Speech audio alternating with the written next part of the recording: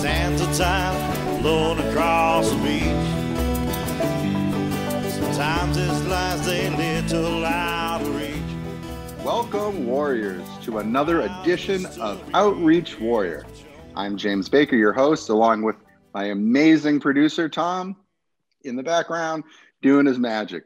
I am super fortunate to be joined today by my dear friend, Joey. He's back for a part 2. We talked a lot about Joey's past, how his some struggles, ups and downs. He's doing a lot better now. But from questions that we got from some of our listeners was how Joey got sick and how Joey's couldn't walk and how the MRSA, that he acquired MRSA. And so we want to let our listeners, we want to follow up with Joey, see how he's doing right now. And we want to get right into it. Hey, Joey, how you doing? What's going on, James? Oh, not much. I'm up north doing the family thing, doing my thing up here. Just wanted to, we had a lot of positive feedback with you, man, and we appreciate so much you being here. So we're just going to jump right in. So Fast forward, if you haven't heard before, please listen to the previous podcast. Joey, I met Joey in a rehabilitation center, but Joey was there because of his MRSA, right? Correct. Mm-hmm. And Joey, when I met him, was barely walking, and it progressively got worse. So today, I kind of want to go in your story, Joey, and then about how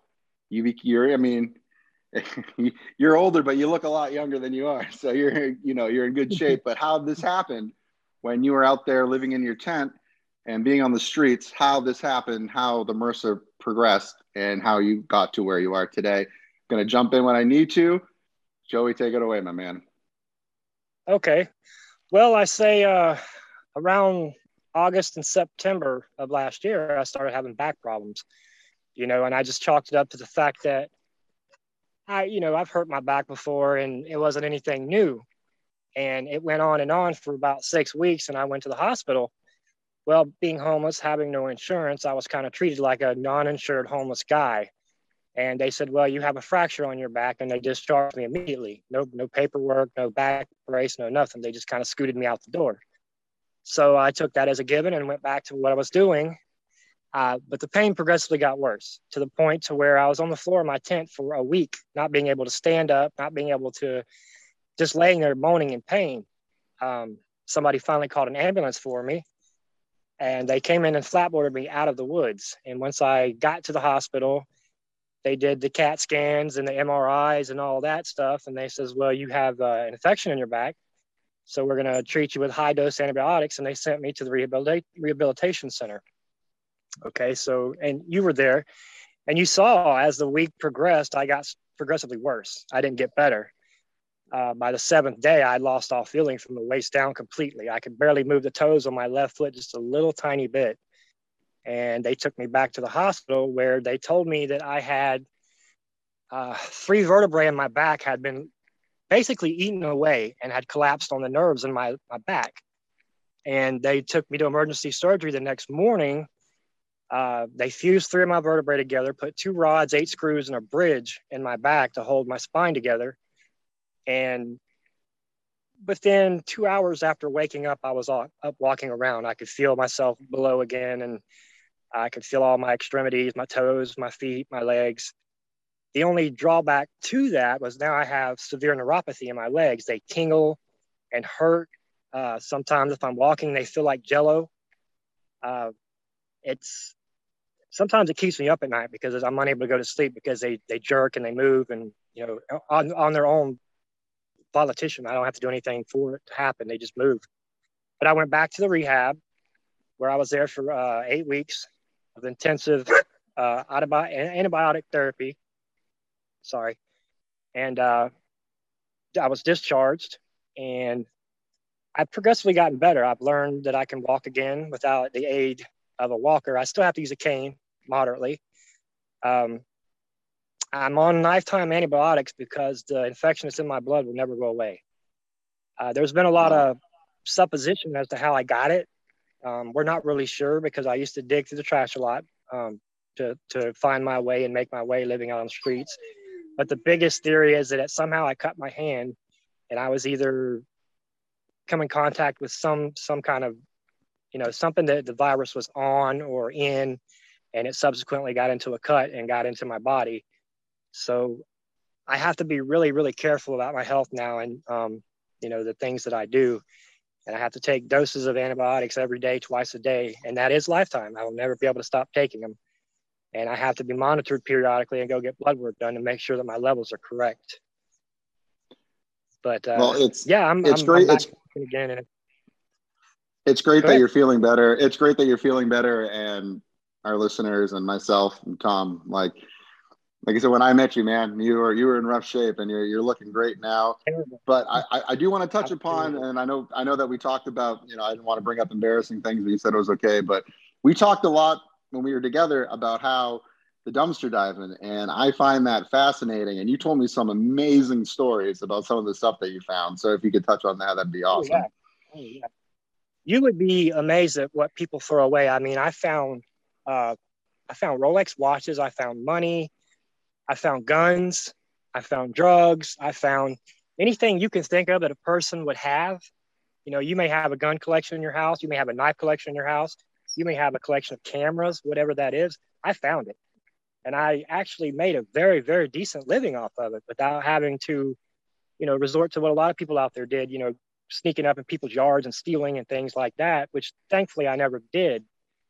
And, I mean, it's just, I found all kinds of stuff. I found brand new clothes that had been thrown away with tags on them. I once took a bundle of baby clothes back to Target and got a $70 credit because they were all still in the bag and still had tags on them. Shoes, just anything you can think of. It's amazing what people throw away. It's amazing. I mean, and so many people take what they have for granted and throw it away. So what would you think was your biggest haul in from going into the dumpster that made you the most money? Okay, I'd say my biggest haul in would be a man who had apparently been a professional photographer / he did watches on the side, like fixed them and rebuilt them and what have you. Apparently he died in an apartment complex, and I found the stuff that was thrown out of his apartment. I found a bunch of old Kodak cameras, a couple portable battery chargers that you could charge up and then go, take out in the woods and plug in whatever you needed to use at the time. And I also found 27 watches, one Rolex that was fully functional, one that was being rebuilt, and a whole case of watch pieces and parts and stuff. And altogether, off all of that, I made probably about $600. Wow. That was a pretty good one. Yeah. I mean, I found guns, BB guns, found a 22 one time. Just really nice knife collection I found one time. Coins. I found a couple of silver, actually 3 silver eagle silver coins, and a small coin collection as well that I made about $150 off of one time. Bicycles, racing bikes. I mean, all kinds of stuff. But yeah, I mean, that's incredible. That's incredible because, I mean, so many people wouldn't even imagine throwing stuff like that away. Okay, I'm sorry. I don't mean to interject, gentlemen, but James is the kind and loving, and I'm the cynic of the group. This is Tom, the producer. I got to ask, to be blunt, how much of that stuff do you think is stolen property that was thrown? That I really couldn't say. I believe that none of the things that I really found was stolen, because a lot of times I would go to apartment complexes. There was one apartment complex that had 500 units in one dumpster. I mean, it was a massive dumpster, but it was one dumpster for 500 different apartments, and people die and they have no family or anybody to notify, and they have a time frame where they empty the apartment out so they can re-rent it. It's all about money. And so they throw all the stuff away. And I went into the one I'm talking about where there was the 500 units in one dumpster one time, and I found an entire collection of a dollhouse where this guy built dollhouses. It was one giant dollhouse and 4 garbage bags full of accessories that went with it. And, I grabbed all that up and ended up selling it pieces and parts out and what have you. But I really don't think a lot of it was stolen. There could have been some of it, because sometimes when you find stuff in questionable places, it's like, how did this get here? And why is it here? But I would say that the majority of what I found was from people passing away, and or just moving. You know, people fight and one gets kicked out, one leaves, and so their stuff gets thrown away and stuff like that. There was a lot of that. I found a lot of jewelry where people separated, and you know, the man got mad, threw everything of hers out, and it was all of her clothes and jewelry and stuff like that. I found that several times. And then vice versa, where the guy got kicked out, and you know, I found his stuff that was really nice stuff that she got mad at, threw it away as well. My biggest thing was I would go to apartment complexes because that's where you found the most stuff at and where you found the best stuff at. So we talked about like what made you the most money. So what was the most bizarre thing that you found? Sex toys. I found an entire bag. Yeah, I found an entire bag of sex toys that had as strange as it sounds, it had a water bong inside of it as well for smoking marijuana, actually for smoking dabs, you know, that dab stuff. But yeah, and there was just about any and every kind of sex toy you could think of that was in there. Yes, that was probably the weird. Did you find and any? I found that in an automotive. Yeah, I found actually. It was funny. I went behind a Chinese restaurant one time, and they had thrown away the cash drawer. They had gotten a new one to go under the register, and I looked down in the crack in the cash drawer, and I saw a $20 bill. So I pulled it out, took it back, opened it up. There was two $20 bills and $1 and change, so $41 that time. Another time I was rooting through a dumpster that was a familiar one. I checked once or twice a week and found $37 in cash. There was $22 in a Walmart bag that somebody had thrown away, and then another $15 was just loose in some paperwork. I guess people get in a hurry when they throw things away and they just don't pay attention. And yeah, I found money several times. I found $5 4 or 5 different times just laying on the side of the road, just walking to and from, you know, here to there. And yeah, I found money a few times. Not as much as I would have liked to, but quite a bit. Well, I mean, first of all, it's amazing that you could get by doing that, you know, and it sounds a little crazy, but you know, that's what you got to do to survive. And God bless you, man. It does. And it is. You know, if you talk to normal people who've never had to experience that and you tell them, they just kind of look at you like, you know, but I felt like being on the streets like that was my fault. And I didn't want other people to pay for it by me committing crimes on them and taking things and, you know, what have you. So I did everything possible that I could to support myself without resorting to that type of lifestyle, doing those type of things. And I did pretty good at it for a couple of years until I started having the back problems. And, you know, I'm just now getting to where I'm well again. If I were to have to face it again, I think I would be okay again. But there for about a year or so, there was no way. I could barely walk. I could, you know, if it wouldn't have been for a few people, yourself included, around me that helped me, I would have been in trouble badly, really badly.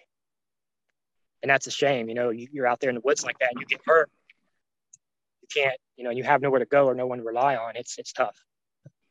Well, I mean, that was the miracle itself that someone got you out of the woods the first time when it started happening, that you just weren't there by yourself. And, you know, it's a scary situation to think if nobody was there. It is. I mean, I had a few people that were around me that I had known for the time that I'd been there in that location, and they were really good friends and, you know, helped me a lot. And once I was able to obtain a phone, I talked to a friend of mine that we were best friends in middle school, high school, and I hadn't spoken to him I spoke to him on Facebook, but hadn't seen him in 25, 30 years. And he came down and got me and brought me up here with him.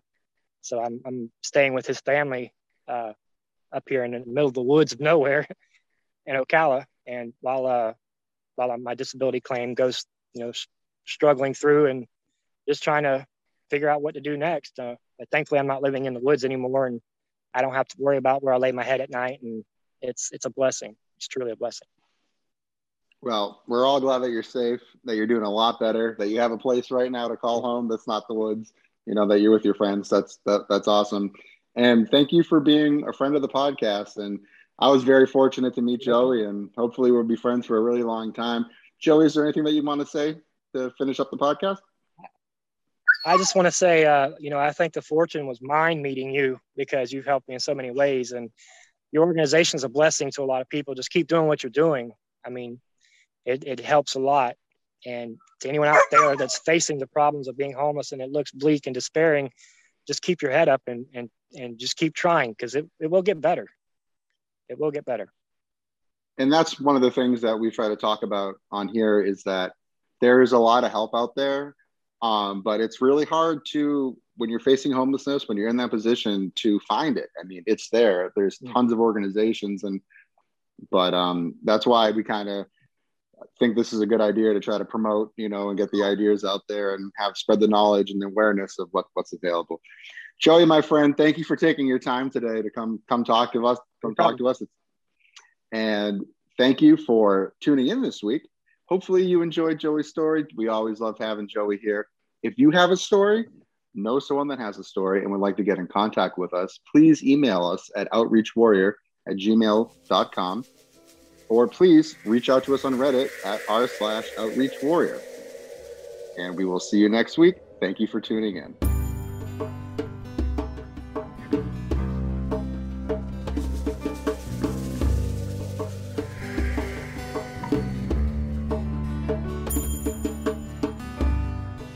Living here for centuries,